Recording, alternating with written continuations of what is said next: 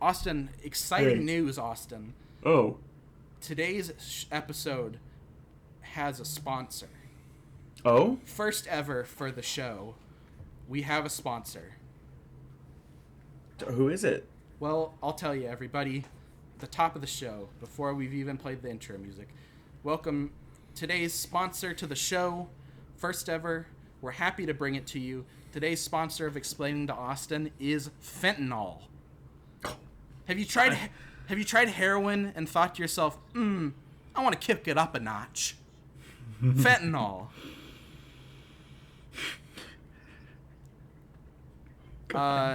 Wherever you get your drugs, at the pharmacy and the alley.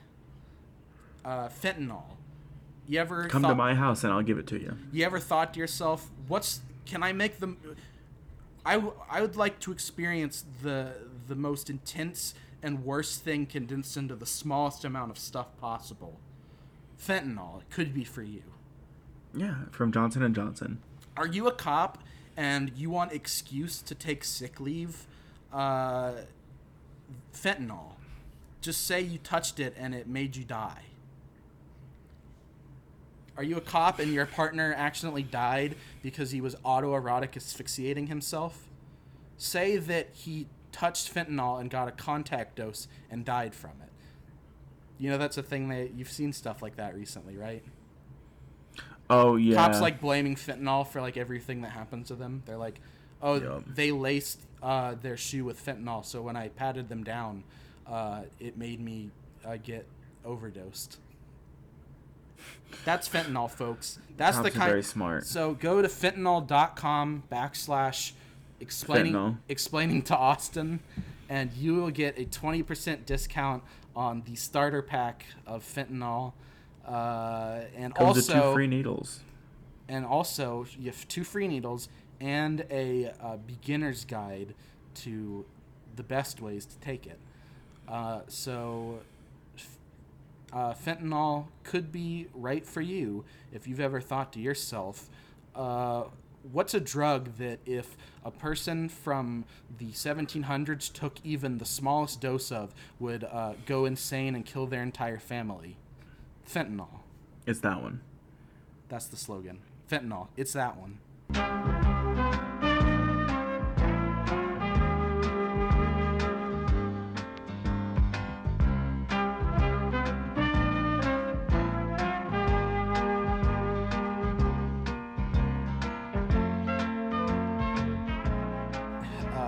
Hello, everyone, and welcome back to Explaining to Austin, the only podcast that isn't racist.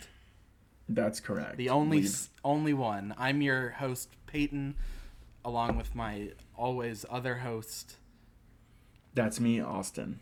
And yes, this is the only podcast that's not racist. We checked. Every single other podcast is racist. Give me, just off the top of my head, other podcasts. This American Life. Horribly racist. It should be called This Racist Thoughts. Okay. What's the one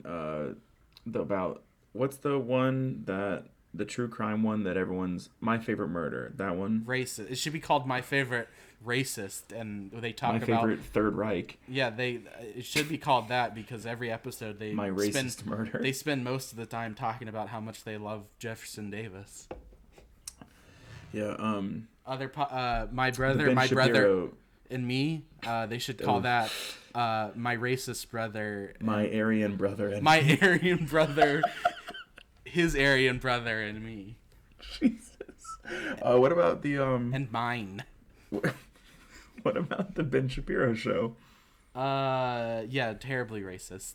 I think that one's a given, especially against the Jews. Yeah. Actually, this show is so not racist. It's the only not racist podcast that I'm intentionally leaving this show, Austin, on Spotify to try to combat Joe Rogan podcast. We're like the anti-Joe Rogan. Right, because listen, all these other people, they're taking their stuff off of Spotify, and it's like soon or later, if everyone does that, it's just gonna be dumb racists and dummies. So I gotta leave this podcast up as like I gotta push back, you know. Yeah, we gotta be the resistance, the spark of inspiration that this resistance needs. Explaining to Austin, welcome to the resistance. Welcome. If you're listening, you're now a part of the IRA. Yeah. And so yeah, this is the only not racist podcast, and I can get away with saying that. This is also Austin, this podcast that makes no money. It is also, I feel like I can attest, we're the number one source of information on Ted Kaczynski. Are we not? I think that's also true, yeah. So with that in mind, I wanted that recently, last week, since the last episode, there was a trailer release that I watched. Apparently they're making like a movie about Ted Kaczynski. I mean, they've made stuff before, but apparently there's a new movie coming out. I saw a trailer for it, and it's called Ted K. And I'm not sure if it's just like the marketing of the trailer and the real movie is different, but the trailer made it seem like it's trying to like be like action packed, like psychological thriller, when it's mostly just like a guy that's not what it was, sitting around by himself writing letters and mailing bombs. And also in the trailer they make it look like when he starts writing, they smash cut from like a plane flying overhead in the woods he's in, and then it cuts and he's like putting the paper in the typewriter and starting to type, and then like later in the trailer there's like some kids on dirt bikes like driving past him in the woods, and he's like mad. He's like, all right, damn kids. Industrial Revolution. So like it's kind of, I think it's funny that, you know, at least in this trailer it's trying to make it look like, oh yeah, he did all of this because he was kind of just like grumpy and angry that like there were loud planes and kids on dirt bikes near his cabin. Yeah, it makes sense. That's the only reason, you know, not the larger thing is just... Yeah, if you read his manifesto, that's all he talks about. It's called Industrial... Quiet down, get off my lawn. Industrial Society and My Lawn and Its Consequences. Yeah, he's mad. He's just a crotchety man. So, I don't know. Maybe it'll be good. I mean, it looked well shot, but who knows? I'm inherently skeptical. He also, do you know that real Ted, he got like taken to the hospital recently? No. Yeah, he got taken like from, I don't know if it's like part of the facility or if it was like a different location, but he got transported to like a care unit. I don't remember it saying specifically why, and I haven't seen any updates. I mean, he hasn't died, so I haven't seen that update, but like, I don't know if he's still there or if he's recovered or what. So interesting. That's Ted Watch 2022. Ted Watch. This is the story of a boy named Ted. If his mother said Ted be good, he would. She told him tales about his soldier dad. Austin, can I pitch you an idea for a script that I've had that I definitely am considering writing, despite the fact that it is an insane, ridiculous idea for a movie that would probably never get made, but I still am very tempted to write it because I think it's a very fun idea. Please, I would love to be pitched to this like I'm an executive in an elevator. Right. Okay, so get this. It's 1969. We are at it's 1969. We're at the home of the Manson family, Spawn Ranch in greater Los Angeles area, Southern California, okay? Is this before or after? Well, listen. Okay. The only thing is, what everything you thought you knew, it was a lie, Austin. Oh. We meet these characters on the night of their preeminent strike. We learn that everything we know about the Manson family is wrong as we are introduced to them and see that not only is Manson a seemingly coherent and intelligent man, but his followers a passionate and intelligent group of revolutionaries who are planning an attack on none other than Hollywood director Roman Polanski, who who Manson, through extensive research and revolutionary espionage, has learned is a top-level elite pedophile among a conspiracy of high-level elite-ranking pedophiles and wrongdoers among the deep state, among the wealthy and elite. So Charles Manson has figured this out, and because of such, he has decided to take matters into his revolutionary group, his family's hands. So they have planned a strike. We see them arrive at the Polanski house in the Hollywood Hills, and they infiltrate the compound based on this, on their intel that tonight would be the best night to strike. However, they had let their hubris and fervor get ahead of them, as when they breach inside the house, armed and ready to take out the untouchable, high-level, secret, yet to be known to the public pedophile Roman Polanski. Turns out it was all a setup, and they are ambushed by a slew of intelligence agents who have set up this operation to catch these revolutionary, outsider, these revolutionary outsider agents, in the act. Mm-hmm.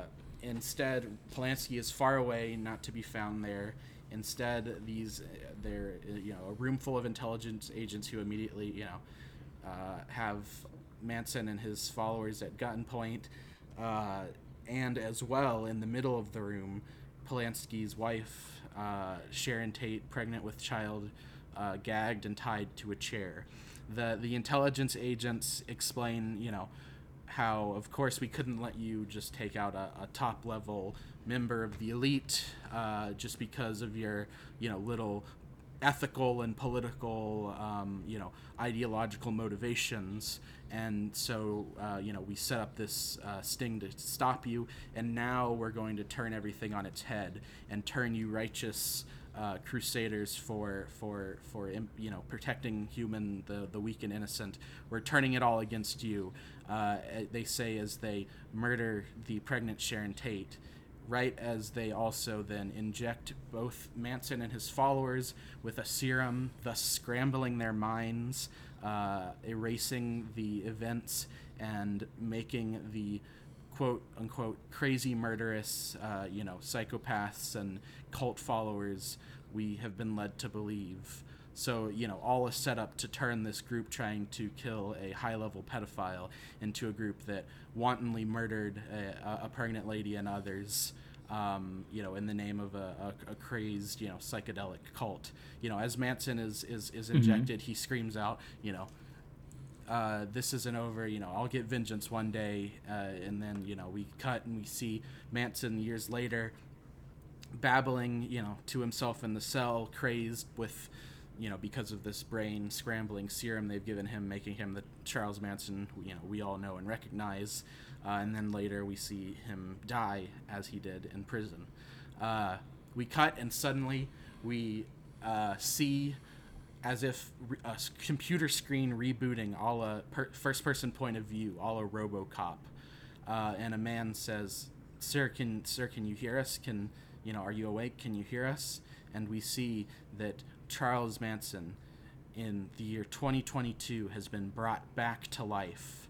We see he has been augmented, again, a la RoboCop, with cybernetic enhancements, strength, minor invincibility, real strong, speed, real quick, fast metabolism, etc. All with, added thinking processes and intelligence of a, cyborg. We see has been brought back online by a new underground revolutionary fighting force of Antifa super soldiers. He has been reanimated with these cyborg augmentations, brought back online with one sole mission in mind: to travel to Europe to hunt down and kill notorious pedophile Roman Polanski, as well as dismantle the elite conspiracy which protects him and others like him, not only for his own sake of vengeance, but for revenge against the innocent Sharon Tate, who died to shroud the the conspiracy and protect the conspiracy. Charles Manson is back as a pedophile hunting cyborg action hero in Charles Manson Respawn. Oh, good title to go with that plot.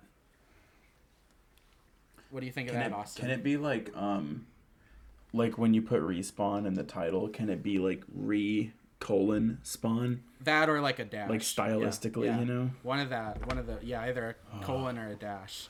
Oh, I love that. Just imagine like cyborg enhanced Charles Manson like grabbing a shotgun with like the Doom style music playing, and like just crazy like metal and cocking a shotgun and just being like licking his lips. It's like, let's get helter skelter on this bitch. He's riding a horse. Yeah. So yeah, it's kind of like a, just all out crazy fun ridiculous movie that posits that actually, what if the Manson family were the good guys and they were set up by an elite conspiracy? So now Charles is back, and to set out and make things right by killing the person that they in an ideal world would have been killed that night, instead of the innocent people that were. That's how this came about, because I was like, man, it really sucks. Well, it really came about because this person that I know from school and stuff, who I follow, they're big into retro shit, and they're always posting things about Sharon Tate. And then some of the times, obviously, the pictures have Roman Polanski in them, since they were married and whatnot. Mm-hmm. And I'm always I mean, it's kind of weird that you're just chill with posting these things with pedophile in them. It's and so with that in mind, I was then thinking about the murder, and I was like, man, it really sucks that she's the one that got murdered that night, rather than Polanski. And think of that would have actually had possibly a positive impact on the world if right, that would have happened. And then I was like, what if there was, and then I was thinking of what's the most ridiculous exploitation schlock movie I could think of, and then it's an action movie where cyborg Charles Manson hunts down Roman Polanski. Do you know about the DB Cooper movie? The one with Bigfoot or whatever? I don't know about Bigfoot, but I know there's a DB Cooper movie that starts with the moment he jumps out of the plane, and he has his duffel bag full of $500,000 or whatever it was, right? And lands in the forest, pulls out a cigar, puts it in his mouth, lights $100 bill on fire, and lights his cigar with it. And that's how the movie starts. It's not a recreation of what may have happened leading up to that point. It starts with the exact moment that we don't know anything. Is it The Pursuit of D.B. Cooper from 1981? I think that's the one. I've had the idea before also for a script that's kind of a very subtle, restrained, low key, kind of almost Michael Mann, Thief or Heat style, crime heist thriller, where basically you're given very little exposition or information on the surface, and it's very kind of almost point of view of just seeing the detail oriented work of this criminal and the people helping him setting up a heist, and only at the end of the movie, when you're actually watching the heist take place, are you finally let in to realize that oh, this is the DB Cooper heist. Once you're realizing you've seen throughout the movie of him mentioning oh yeah, I need the schematics, or I need the protocol for flight staff on a whatever airliner, and then him buying duffel bags, and can these what are the, how do these withstand stuff, and that kind of stuff, and just kind of like Yeah. very intimate, like personal, like drama of like the detail oriented work of setting up a heist. And then like at the end, like in this final kind of climax as the heist goes on, are you realizing that like, oh shit, I've been watching like, this fictionalized idea of like DB Cooper planning his heist and, everything. Dude, the DB Cooper shit is literally my favorite bit of true crime. Like, it's just so insane. Yeah, it's like, and, like ridiculous, and also like, in like the ethical sense, like it's not like the other stuff where it's like, and no one got hurt. no one got hurt or killed, so like you don't have to like feel bad about like randomly speculating. No, I like truly respect DB Cooper. Yeah, he like as didn't in, like yeah. There's no like no. I don't see how anything he did was like really in the moral wrong. Like he probably didn't even have like anything, like a bomb or whatever. No, he that's had. exactly it. He like definitely he probably did. The flight attendant was like he like showed her. He like passed this flight attendant. I know a lot about this. Like I'm really. So he passed the flight attendant a note that was basically like his demands, right? Yeah. But the problem was she's like a really attractive flight attendant, and like men on planes would like try to get her information all the time. So she was like used to just taking notes and like putting them in her apron or whatever. Yeah. Well, he like noticed that on her second round through the cabin that she hadn't changed her demeanor at all. Right. She hadn't. And noticed. so he kind of got her attention, and he was like, excuse me, miss, you really want to look at that note. Like, I really recommend it. And she like read the thing, and it was like, I have a bomb. I want, $250,000 and 2 parachutes. Mm-hmm. And she looked down, and his like bag at his feet was like a duffel bag full of like red sticks of dynamite and wires. Yeah. But the problem is dynamite's not red, it's yellow. Oh, it's so not. like he definitely had a bag full of road flares. Yeah, like comic or like Like- like Acme brand like dynamite sticks from a Looney Tunes cartoon. Yeah, so he straight up just bluffed. Like he Yeah. was like, yeah, this is a bomb, but it's like definitely just road flares. Oh really? And cuz they're red. So were dynamite sticks red at one point? Like No, in, they like like the dynamite 1800s or something. No, they've like pretty much always been like yellow or like tan. Like so wrapped why in are they paper. red in like cartoons and stuff? And I guess it movies? looks better on cartoons, but like as far as I understand Huh. it, dynamite's pretty much like universally been like a yellowish color. Interesting. And so what's weird about the whole thing with DB Cooper is the name DB Cooper was made up by the press. He told the gate agent that his name was Dan Cooper. Right. And then Yeah. the press just like They misconstrued like it was like a it, misquote. Yeah, I do remember that. Yeah. which is so funny. Like his name is Dan Cooper. Right. It's much I do less love- enigmatic sounding. Yeah, right. Than an I initial. also love that there's like multiple occurrences during this whole like fiasco, like when it was all going down, where like the airport would call the Seattle Police Department because that's like where they were, Right. and they'd be like, "Hey, this is what's going on." And it basically became so much of a thing where the Seattle Police Department was basically acting as an answering service for the Washington branch of the FBI. And they were just like, effectively, every time the airport called, they were just like, Seattle PD, please hold. And just like transferring them to the FBI. Right. And I just think that's so funny. So, no, yeah, definitely like an extremely interesting case. Back to the Charles Manson idea though, like just imagine like a scene of like in like in like some like metropolitan area of like Paris or something in like the warehouse district, and like he like locates like a sex trafficking like hideout that's like somehow connected to like Polanski's location, and so like it's just like a scene of like Manson just like kicks down the door and is just like going through this warehouse and just like wasting like shitty like gangster like sex traffic guys, and like just like blowing their heads off with like Crazy practical just like effects. yeah, there's just like an arm mounted like rocket launcher on his body or something.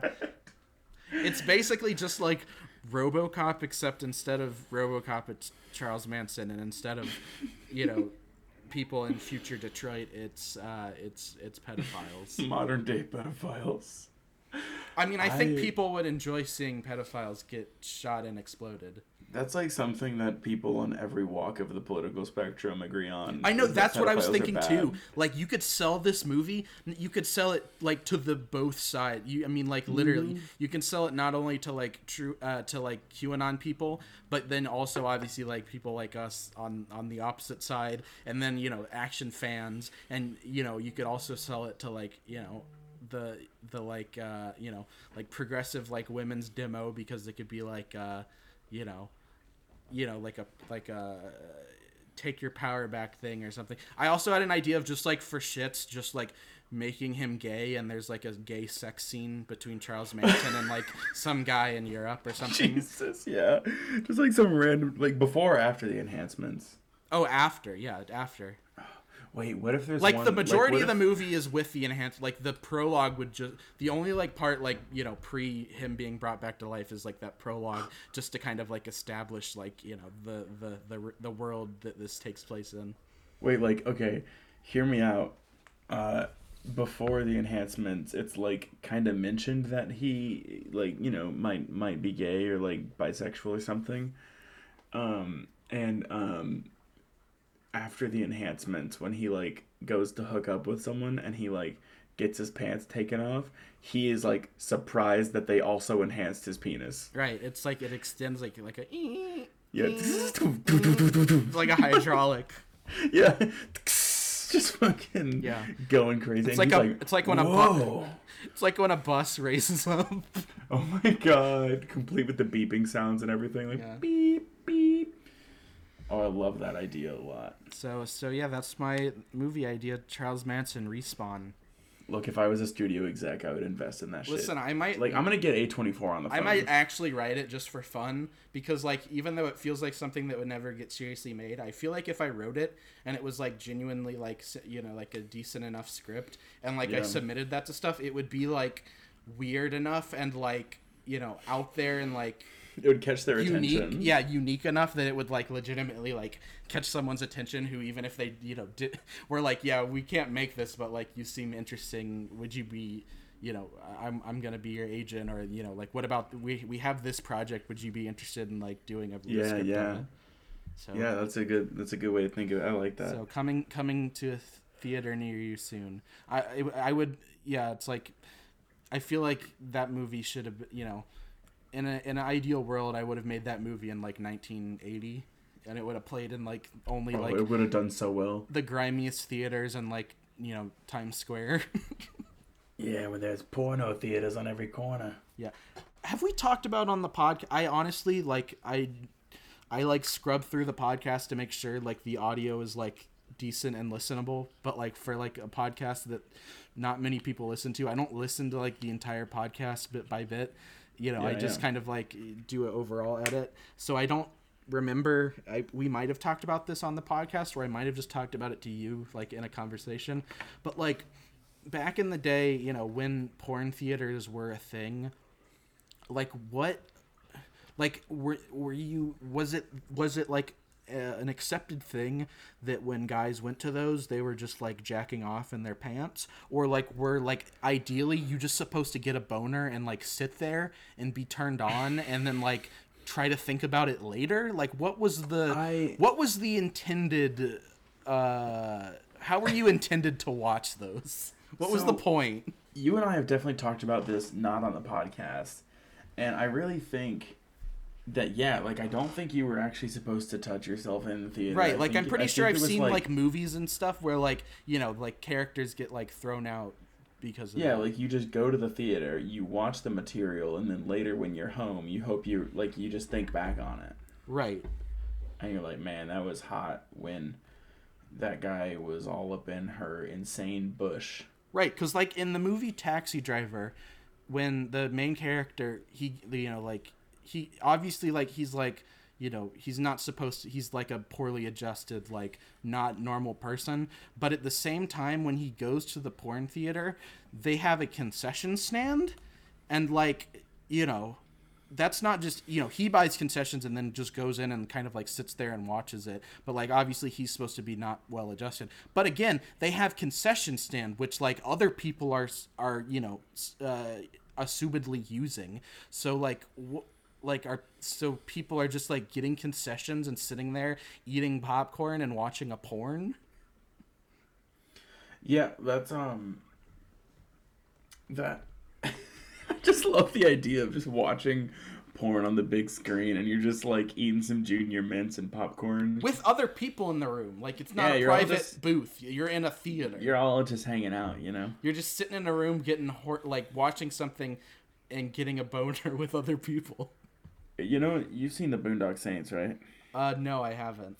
You actually haven't? Okay, there's No, I like haven't. a scene in like kind of a porno theater, but like the kind that's like individual booths where you do jack off. Right.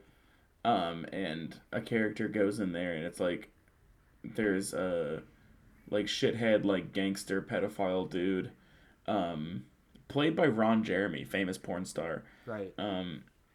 in one of those booths like jacking off, and this guy walks in there and just like opens fire into every booth, and like it cuts to Ron Jeremy as he's like watching like titties bounce on a screen and like touching himself and making horrible sounds and like just gets blown to bits, and it's really entertaining. That's good.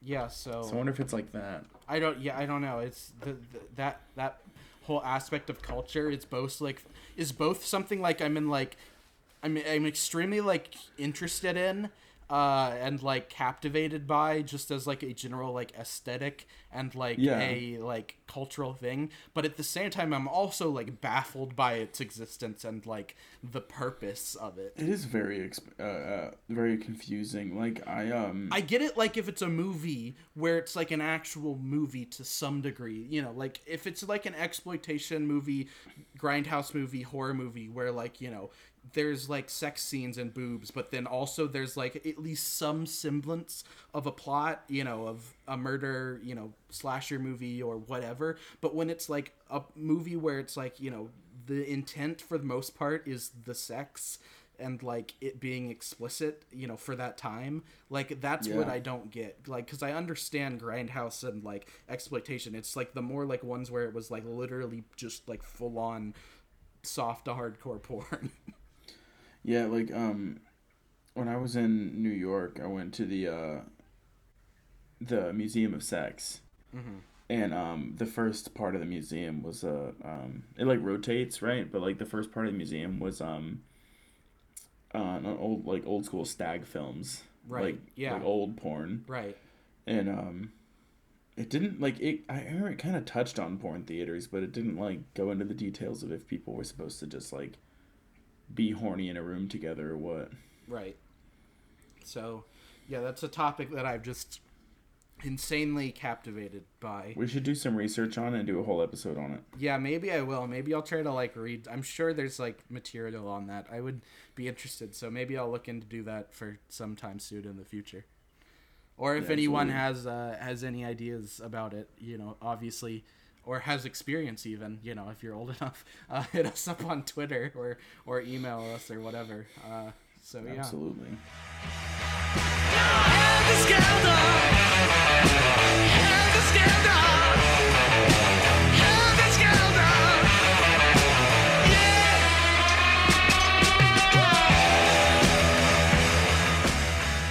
Okay, well, that was a nice, fun conversation. I'm glad I thought to share my movie idea with you. I hadn't even thought about sharing it on the podcast, but like, you know, I thought that was a good time. I think so too. To share that. I did have two topics, like news topics, I brought today to talk about. Hit me. First is, this is out of everyone's least favorite island nation, the UK. Australia. Oh, No, the UK. you're right. This That is my called least favorite. Man Found Guilty of Grossly Offensive Captain Tom Tweet. Joseph Kelly found guilty of grossly offensive message about Captain Sir Tom Moore. Now, before we get into this, Austin, are you familiar with Captain Tom? No, Tom Hanks. No, not Tom Hanks. So this is like an incredibly like, I don't, this is like the most like 2020 decade like current events like boomer cope bullshit. It's literally when the pandemic first started in like 2020, literally just like a elderly man, former British Army officer, who literally just would run up until his 100th birthday in 2020. He just like ran laps, I think, I like in his front yard, to raise money for like the NHS or something, for like I guess because of COVID, even though it's like a government funded thing, so I don't know why he's raising money for it specifically. Yeah. But it was like, it was supposed to be like this feel good thing, and so like they like knighted him, and then he like croaked like literally February 2nd, 2021, so a year tomorrow. Oh my God. So like it was this very weird like early pandemic obsession. Wait, kind of like when all the celebrities sang Imagine. Yeah, like that, except this was actually like well received, and all like, all of the like civil and people in Britain were like, "Oh man, what a hero, what an inspiring person." I do think it's fun to note that at least according to what I've read online and I see here right now on Wikipedia, he did serve partially in Burma, in like he was part of like the like in like the India sector of like the British military. I'm not sure to what extent what he was doing and how it was involved in World War II, because it was around that time, but I'm not sure. Yeah, I'm not sure what he did necessarily. But it is somewhat curious to me that he was literally in like the colonized part of like, the colonizing force of the British Empire, in like, the sector of the British Empire that's job was to like rule over brown people, even in World War II. So I don't know how much of his World War II service was, the actual good parts, of World War II, Right. and how much of it was him like being in charge of people, of people in India, or how much of it was, like fighting the Japanese, since it was in, Asia sector. But I do think that's interesting. But so yeah, it's just this weird shit of like, oh, it's supposed to be a feel-good story, but like at the same time, like it's kind of fucked up that it's a country and a world where a nearly 100-year-old man is like running laps to try to like raise money for a hospital, National Health Service, when a major pandemic is happening. Yeah, it's like when people think it's like heartwarming for people to like have a lemonade stand so that way a kid can afford a wheelchair. Yeah, that kind of stuff. It's like that. Like, it's not heartwarming because Right. it shouldn't have to happen. It's like, yeah, it's nice that there's like human decency that like helped that kid through the shitty system, but like it shouldn't have to be this way. Right. It doesn't have to be this way. So this article is about a person who made a tweet related to Captain Tom, and he has now been found guilty by the British justice system. So Joseph Kelly, 36, posted on social network Twitter on February 3rd, a day after Captain Tom died last year, that the only good Brit soldier is a dead one. Bird, old fella, burn. Oh my god. Which, like, Oh. it's a pretty good. Generally, it's a statement I can. It's a good tweet. I can stand behind for the most part. Sure. At the most, it's a good tweet to send out right after someone dies to rile people up, because that's always fun when that happens. So, but apparently he has been found guilty of sending the grossly offensive, and that's in quotations, message following a trial at Lanark Sheriff Court was Sheriff Adrian Cottam saying his gratuitous insult about Sir Tom was made with only offense in mind. Sheriff Cottam told Kelly, "This is a man who has become known as a national hero, who stood for the resilience of the people of a country struggling with a pandemic and the services trying to protect them. His statute and the view of society towards him must be looked at in that light, and therefore any comment likewise. What the accused chose to write, when and how it was said, can only be regarded as grossly offensive."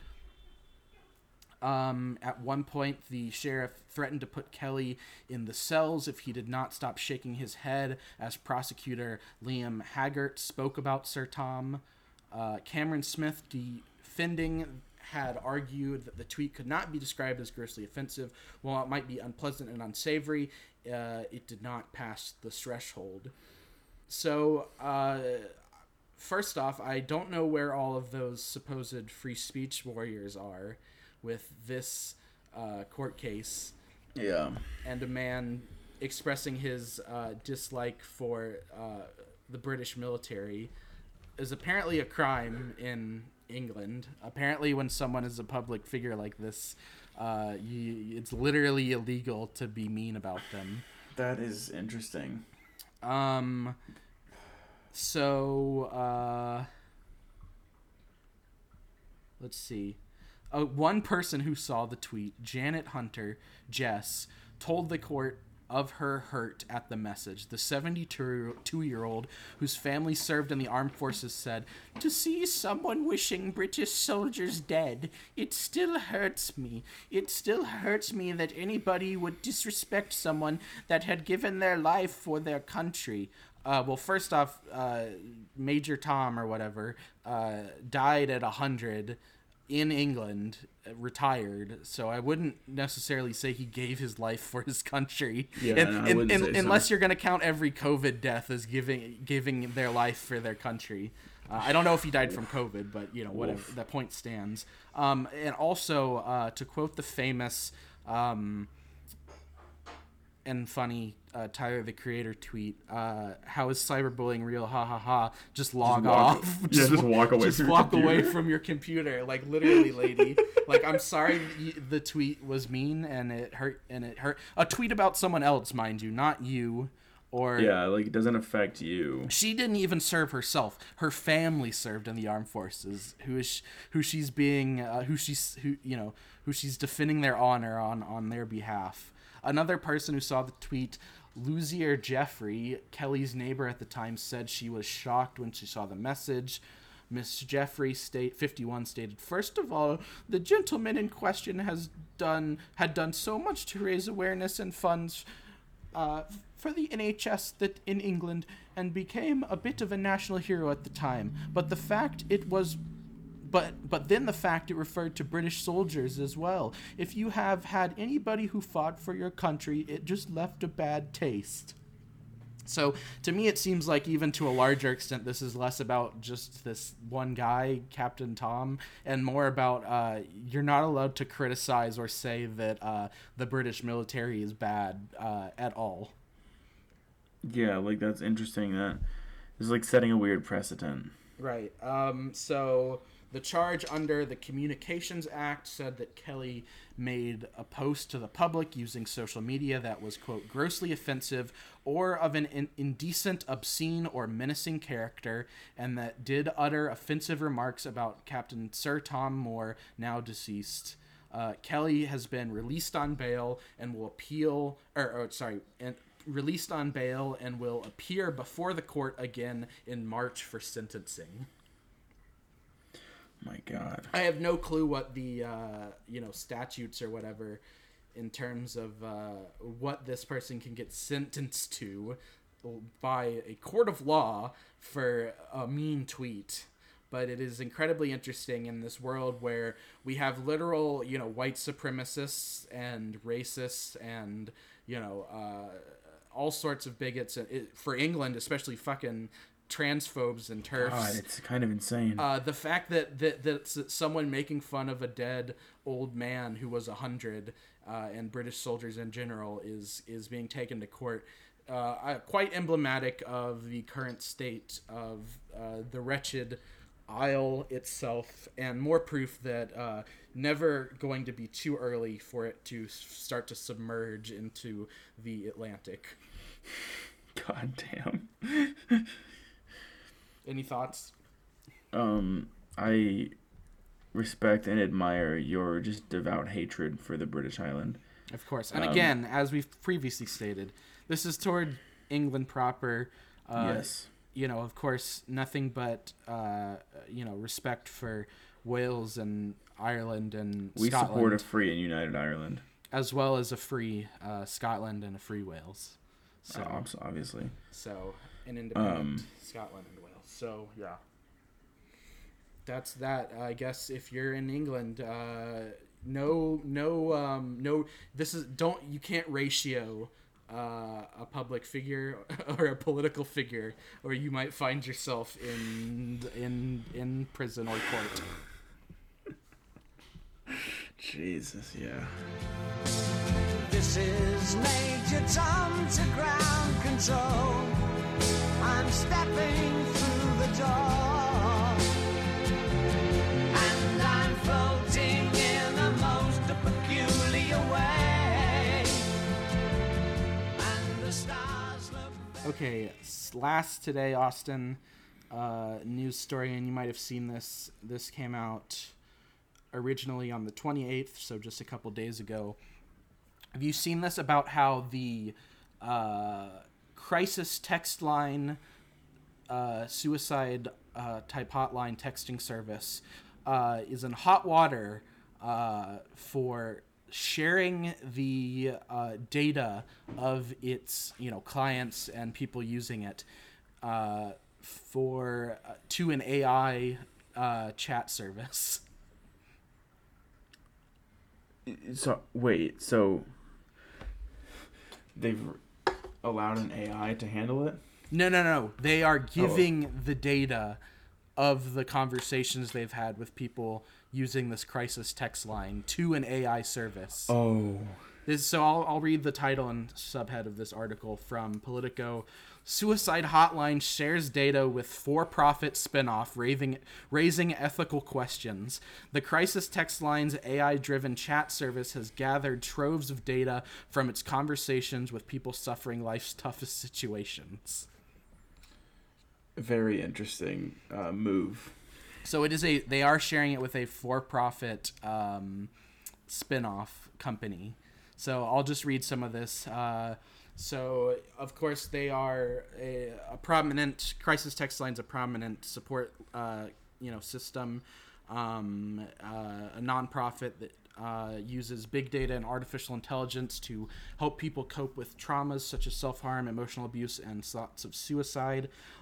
But the data the charity collects from its online text conversations with people in their darkest moments does not end there. The organization's for-profit spinoff used a sliced and repackaged version of that information to create and market customer service software.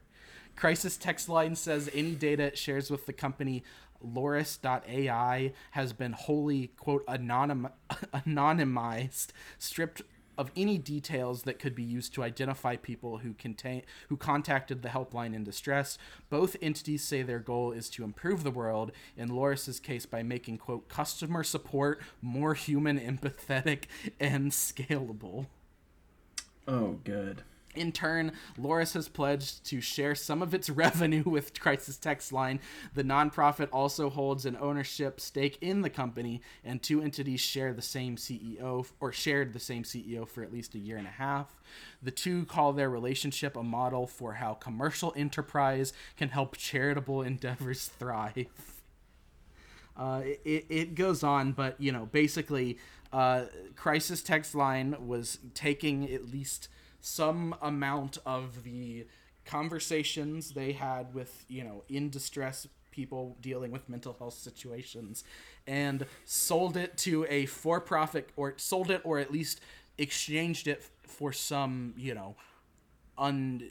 unspecified or non-monetized agreement or payment to this for-profit company that makes customer service support. So they're using the data of mentally distressed people to be able to better market their customer support. That's really smart and really cool. I like how they Crisis Text Line in defense is saying like, we made it anonymous, so you don't have to worry about you being identified when we sell it or give it to this company using it for customer support marketing. When like, I don't think. I mean, that is a issue. So, I mean, at least it's staying anonymous. But also, the bigger issue here, I think, is more that you are selling people's distress to be used for marketing data. Like, it's like I almost see why they would do this, right? Like, if you're trying to do better customer service... But this is where better to find people in crisis, right? Than that, but like. But at the same time, it's literally exploiting and datafying. I don't think that's a word, but I'm going to use it. Datafying people's reaching out for mental health support, for marketing research, for consumer data to be used to turn a profit. It's like if your therapist started recording your sessions and giving it to Google to give you better, more attuned Instagram ads. Yeah. Oh God. I brought this up because then I saw on Twitter today, apparently this is some checkmark lady on Twitter, Dana Boyd, who works at Microsoft Research and is also on the board of Crisis Text Line. She tweeted out a series of things saying, many people are asking us to account for our decisions. To do so, I wrote a blog post detailing my ongoing struggle to govern responsibly and ethically. And it's a big-ass long blog post that I won't read, but she goes on to tweet, a little while ago, Crisis Text Line also announced that we ended our data sharing agreement with Loris. I was wrong when I agreed to this relationship. While this change is important and necessary, there are many unresolved questions about how to ethically serve people in crisis. These are the top of my mind for me right now. Well, first off, I would say the best way to serve people in crisis is to not then trivialize their mental health struggles and crisis moments as market research that you're selling. Yeah, this is a fucking hell world we live in. But these are her top. You want to hear her top concerns or top for questions for how to ethically serve people?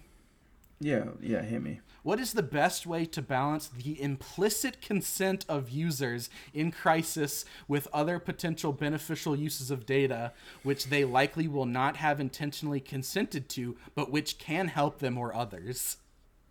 So, why can't how is this going to help, even though these people didn't say it was okay to use? Yeah, how can I normalize people not consenting to me selling their data? Because it's for the better. It's for the betterment of them, even if they don't agree or know I'm doing this. I mean, I think people at the NSA are asking that question every day, Austin. Obviously, yeah. I mean, I think. Snowden had no business in telling them how to run their business. I know. They were just trying to do what could help the U.S. population and others, even if they did not intentionally consent to it. And she says, given that people come to us in their darkest moments, should we enable research on the traces that they produce? If so, how should this be structured? I'd say no. Is there any structure in which lessons learned from a nonprofit service provider can be transferred to a for-profit entity? Also, how might this work with partner organizations, foundations, government sponsors, etc.?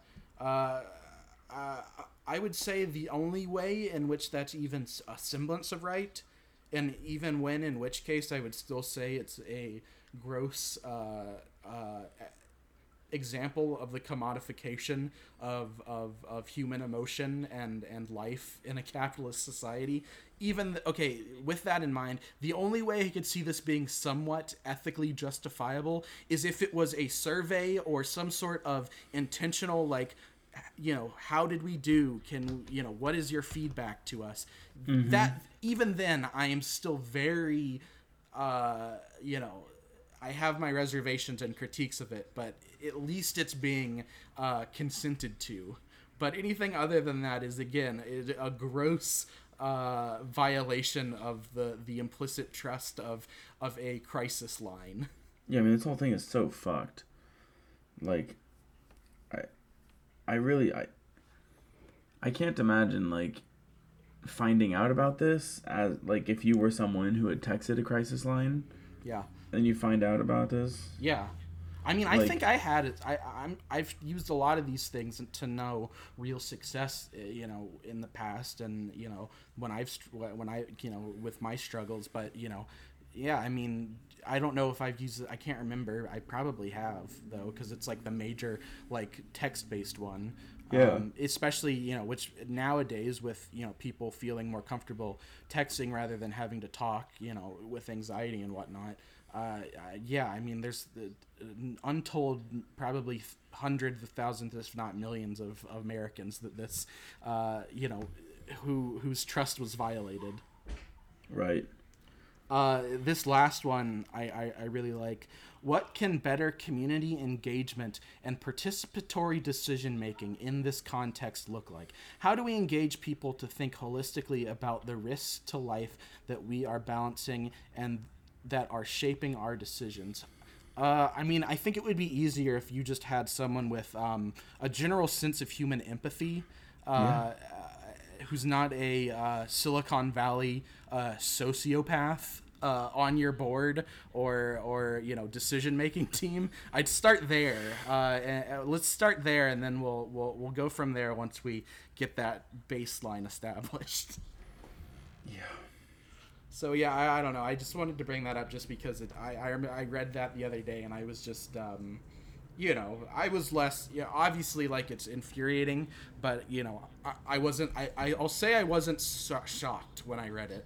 No, it's not surprising. I was disappointed, but not shocked, and also just kind of almost in a macabre sense, just kind of like found it humorous, just that it's just this such a dark violation of trust in what you think would be human decency that it's almost like comical to the extent that it's just like, oh wait, that's wrong, we shouldn't do this. Oh yeah, like, how can you be that fucking disconnected? Like, come on. It's kind of like the baseline idea of modern therapy and psychiatry as to it not be exploitative of any medicine. I mean, we have like stuff like HIPAA and things in dealing with doctor-patient confidentiality for a reason. Right, like, that's a whole thing. Obviously this isn't a doctor, it's a crisis line, but I mean, why would you not think it should be held to the same standards? Either you are intentionally just completely ignorant to basic ethicality, or you are masking your malicious in intent and willingness to exploit, which is probably more the real answer. You're masking it in this fake ignorance. Yeah. So yeah, a bit of a downer last topic there, but I don't know, I thought it was important to bring up. Yeah, no, I mean, I'm glad you told us about it. Or told me about it. Ask yourself this question: do you want to be rich? I got the brains, you got the looks. Let's make lots of money. You got the brawn, I got the brains. Let's make lots of money. You can tell I met you. Well, Austin, that brings us to the end of today's episode. Another week in the bag. Hey, we survived. Another week down. Before we go, I do want to say, if you enjoy this podcast, just to let you know, I will be appearing next week on the Joe Rogan podcast. He's brought me on as his I'm a new vaccine expert. He's bringing on the podcast, so make sure to check that out on Spotify next week. I've got some really groundbreaking new findings you're gonna want to hear about how you don't need to take the vaccine, what you should really be doing. You're gonna want to save up all of your bowel excretions, all of your feces. You're gonna want to save that up for about a week because you want an entire week cycle worth of nutrition. You want your kind of standard week cycle of byproduct, and once you have that all saved up, you grind that up, you blend it up, and then you have this kind of what I like to refer to as a vital essence of what is in your core being. And if you drink that, it reinvigorates your body with those vital essences. And then you eat what you normally eat during the week, so then it's like you have double amount of vital essence. Interesting. It's kind of like perpetual motion, but for human biology and human nutrition, as well as for defending against infections and viruses. So to hear more about that, make sure to listen to me next week on the Joe Rogan podcast. Don't tell us all the secrets because we want to give people Right. a Well, reason that's to just the listen. tip of the iceberg. Oh, you know, shit. I get into a lot of even deeper stuff. What you can do with human semen is gonna blow your mind. Oh, I can't wait. Any final thoughts for the episode, Austin? I'm just excited to hear you talk about semen with Joe Rogan. Me too. Also, I would like everyone to be reminded that JoJo Siwa is 2 inches taller than Joe Rogan. Really? Yes. I'm pretty you can sure. look that up. I think she has like a dance studio. Like, I won't say how near, but like fairly near where I live. Oh, yeah. Oh, I believe it. I got nothing but respect for her, I'll be honest. She seems like a nice young lady. I feel like she deserves what she has, Sure. All right. Well. Anyway. That's the end of the episode. Shout out to JoJo Siwa. Shout out to Cyborg Charles Manson. And we'll see you next time on Explaining to Austin, America's #1 hit sitcom.